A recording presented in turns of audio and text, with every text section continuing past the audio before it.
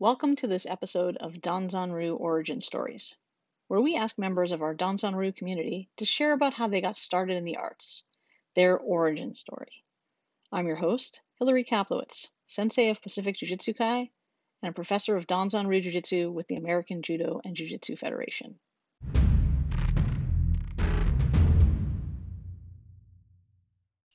We're joined by Dennis Estes of the American Judo and Jiu-Jitsu Federation, Co-Sensei of Shin Budo Kai in Lehi, Utah.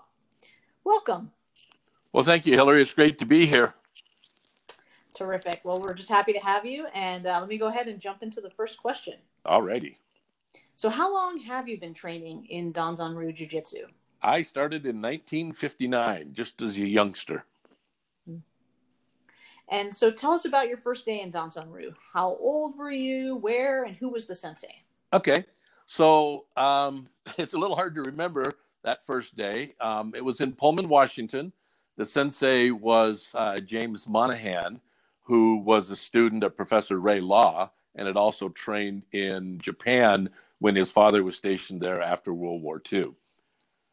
First day, gosh, I don't remember the first day. I remember my first impression was that, you know, he had trained in several different styles of martial arts. Wado-ryu karate, had done Kodokan Judo, obviously then was into DZR Jiu-Jitsu. But he had what, as a little kid, I remember them calling Kindle, Kindle, Kindle sticks, where they were whacking each other with. And it turned out as I got older, I understood that it was kendo. And we were whacking each other with bamboo swords. About how old were you when you started? I was 6 years old, just before I turned 6. Oh, wow. Awesome. Yeah. And so what made you want to start training in martial arts? Well, my parents had gone through a divorce or was in the process of doing that at that time. And my dad wanted to find something that he and I could do together. And he had an interest in martial arts, and he actually signed us up. And gosh, I've been doing it ever since. And did he continue as well? Yes, he did continue. He received a Sandan through the AJJF and then continued on it with some other organizations. He just passed away this summer as a 9th Dan in Jiu-Jitsu. Oh, wow. So it was a family affair. Yes, it was. Very much so. So could you describe one of your earliest memories of Jiu-Jitsu training? Yeah, that, you know, going back to that same kendo stick thing that I was talking about, I remember being in the dojo. And there was a fellow that was from Vietnam at the time. And whenever we would train, and the kids class was right in there with the adult class. So we didn't have a separate kids class. And how that worked for the instructor, I know being an instructor now, I would never have my kids mixed in with the adults, but we were there. And this fellow, when they would say hajime to begin the training or the sparring with the sticks, he would jump straight in the air. And it didn't matter how fast you were blocking, he was going to get you. He'd tap you on the head every time. And I remember as a kid being totally amazed at that. Rolls and falls, they were fine. That didn't bother me. But facing that guy with a stick, that kind of intimidated me. Oh, wow. What a story. Yeah. So what is your favorite list or technique to practice? Well, you know, I guess I would have to say, and it evolved over time. So, you know, it was called Advanced Yawara and Jokyu Yawara and Goshin. But that list of techniques has kind of been my favorite over the years. And were you involved in the sort of the changes over time? I know that the professors did meet and kind of come up with the last formulation of it. Were you involved in that process? No, that happened just before I came on, you know, back in about 1985 and thereabouts moving forward. That's when those changes were going on. And I didn't join as a professor. I mean, I was part of the AJJF and was a sensei then, but I didn't have any influence on the changes. But it's a pretty great list to practice. Absolutely. I love it. Awesome. So what, on the other side, what have you found to have been the most challenging thing about training? You know, probably for me, the most challenging was I've been a big guy, pretty muscular most all of my life. And if I couldn't make a technique work by doing it correctly, I could generally kind of muscle my way through it. And it was interesting going up through the ranks and kind of doing okay. And then as a black belt and starting to go to black belt classes, traveling out to California and participating in more of the AJJF classes, gosh, these guys knew, or these gals knew as much as I did. And suddenly I had to start making the techniques work correctly as opposed to just kind of using muscle. And it would have been a whole lot better had I learned that lesson earlier on. But as a new baby black belt, I found that I really had to go back and kind of go through my arts and figure out the little intricacies that I'd kind of left out because of being as strong as I was. Oh, that's a really interesting perspective, because people who are smaller are always talking about it kind of from a different point of view and what their challenges were. So. Yeah, exactly. So how about now, tell us about your proudest moment in your jiu-jitsu career. I guess it would have to be, I remember taking my Sandan exam. It was at the old Nabucco-Con, and remember that being an extremely intense examination. And I had prepared for it quite diligently. As a matter of fact, at that time, I would go away for a week or two prior to my exam, just get out by myself. And on that particular exam, I had gone to Santa Rosa and was training with my then sensei, Professor Hudson. And so I'd go to class in the evening, and then I would stay in the hotel during the daytime, kind of meditating and working through the arts mentally and just kind of really getting myself in sync.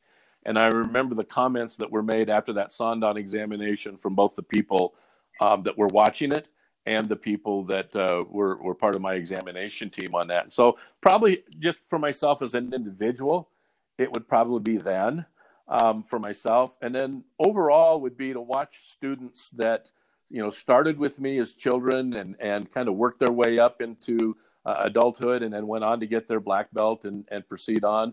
Some folks now that are school heads themselves that started with me at a very young age. And I'm very proud to see that tradition moving forward and knowing to have had a little bit of influence in that, but to see them step up and move forward. And of course, Professor Hodgkin now being a professor, those are probably my proudest moments overall with my experience with DZR. That's great. And, that's what we find a lot of people say, and I agree. It's the influence we have and to help others along their path. Exactly. It's just so gratifying. Yeah, absolutely. So after all these years of training, what is it about jiu-jitsu that keeps you interested? Professor Fisher used to say this a lot. He would say, you can practice jiu-jitsu one lifetime or two and still not get it all. And it's interesting to me after, 1959 to now 2020, to look at a list or look at a technique and suddenly see it from a different angle. The mental aspects of the art, the healing aspects of the art, the spiritual aspects of the art, all, for me anyway, kind of evolve and meld. And then it's interesting when something like that happens, when I have an aha at a clinic or sometimes at class, I'll watch a student do something and they go, whoa, wait a minute, stop. And I'll have them do it again. And they do the art, quote unquote, incorrectly. But in the incorrectness of that art, they've shown me another key element, another little movement, another, fundamental that I can now take and apply back into something else that I'm doing. And so it's amazing to me after all these years to still be able to walk out on the mat and be a student as well as being a teacher. Yeah, absolutely. I mean, jiu-jitsu is such a gift that just keeps on absolutely giving so much. And I have to say, you sounded just like Prof. Fisher when you spoke to him. Thank you. So if you could go back in time and give yourself advice early in your jiu-jitsu career, what would you say to yourself? I would say to myself, you know what? This is a lifetime journey. You don't have to achieve or get it all in a short amount of time. Enjoy the journey. Neural Nightingale said success is the progressive realization of a worthy ideal. And it's the path, it's the journey, it's the unfolding. And I was always eager to, get this list done and test, and then get the next list done and test. And I think the best advice would be to, just slow down, enjoy the journey. It's going to be here. It's something you can do for your whole lifetime, and just take the time to enjoy that journey and really learn the nuances, the little things, the little fingers, the little toes of the art, and kind of take it in an appreciation that way.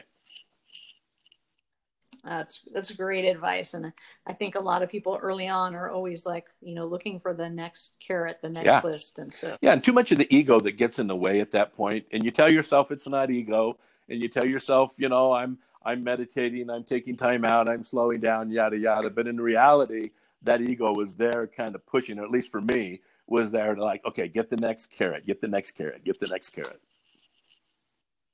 that's great advice. So those are my questions. And the last one is just really, is there anything else you want to share about your origin story or your experiences doing Danzanryu Jiu-Jitsu? Well, it's been a very interesting journey for me. I was quite young when I started teaching. My father got hurt when I was 14 years old and had a surgery on his back, and he was out of commission teaching. And he taught at Southwestern Oregon Community College at that time two courses. One was a jiu-jitsu class. The other one was a police defensive tactics class. And at 14 years old, I stepped in to teach those classes for him. And, later on became a police officer myself, and really having an opportunity to see the techniques utilized in what I'll call a real life situation. In other words, being on the street and being able to control something, or being able to have to control a situation or an individual or a group of individuals. And, sometimes not using a physical technique was more effective than using a physical technique. You didn't have to necessarily do the laying on of hands in order to achieve. And as I got more mature in the art and started learning about Shinyo and understanding the energies around that list, began to see, okay, well, clear back then I was using some of that, just didn't have a name to give to it. And so it's just been fascinating to me, my journey as an instructor, how I started out, and how the arts have evolved for me over time. And yeah, Katate Hazushi Ichi is still Katate Hazushi Ichi, but I have found there's such just a plethora of information that comes from learning that technique that we apply forwards and backwards, obviously, in the list. I would just, I guess what I would share with everybody, whether we're talking to senior black belts or we're talking the newest white belt that just comes in the dojo, is enjoy that journey. Really take the time to study what you're doing. I'm an avid reader, Hillary, and I've got tons and tons and tons of books. I read probably 4 or 5 books a month. Even now, I'm constantly reading. And I'll ask people, how many books have you read, or have you read this particular book? And they'll say, oh yeah, I've read it. And then my question is, have you studied that book, or did you just read it and put it down? Because I've got books I've read, probably 15, 20 times. And each time I go back, they've written another paragraph or a new sentence or, a new chapter in that book. Wow, where was that before? Well, I had evolved. And it's the same thing with jiu-jitsu. Sometimes we get so caught up in the next exam or the next list or the next technique that we miss the nuances. And if we'll take the time to go back as a student and come back through those lists again, the wealth of information that's there that make us a better martial artist, a better human being, a better person overall. It's just incredible what's there from jiu-jitsu, just from the training in jiu-jitsu. And I think that's really what that training is all about. When we read the esoteric principles, when we understand a little bit about some of the writings that are there that were on the scrolls back in the day, it's really about that perfection of character, that completion. And I think it's a repetition as we go back through. The first technique we learn is STEMI, and the last technique we learn is STEMI, and everything we do, you and I just had a discussion about this before the call, everything goes back to STEMI and everything we do in our life. Oh, absolutely. And it's just that's just so well said. I mean, jiu-jitsu is a journey of self-exploration, and that we use this art as a vehicle for our self-development. Absolutely. And so it requires us to return again and again to the same lessons with the different viewpoints. Absolutely. Well said. Well, it was just such a pleasure talking to you, and thank you so much for sharing your origin story with Absolutely. us today. Thank you for having me on. I appreciate it. You bet. Thanks, Have a great night.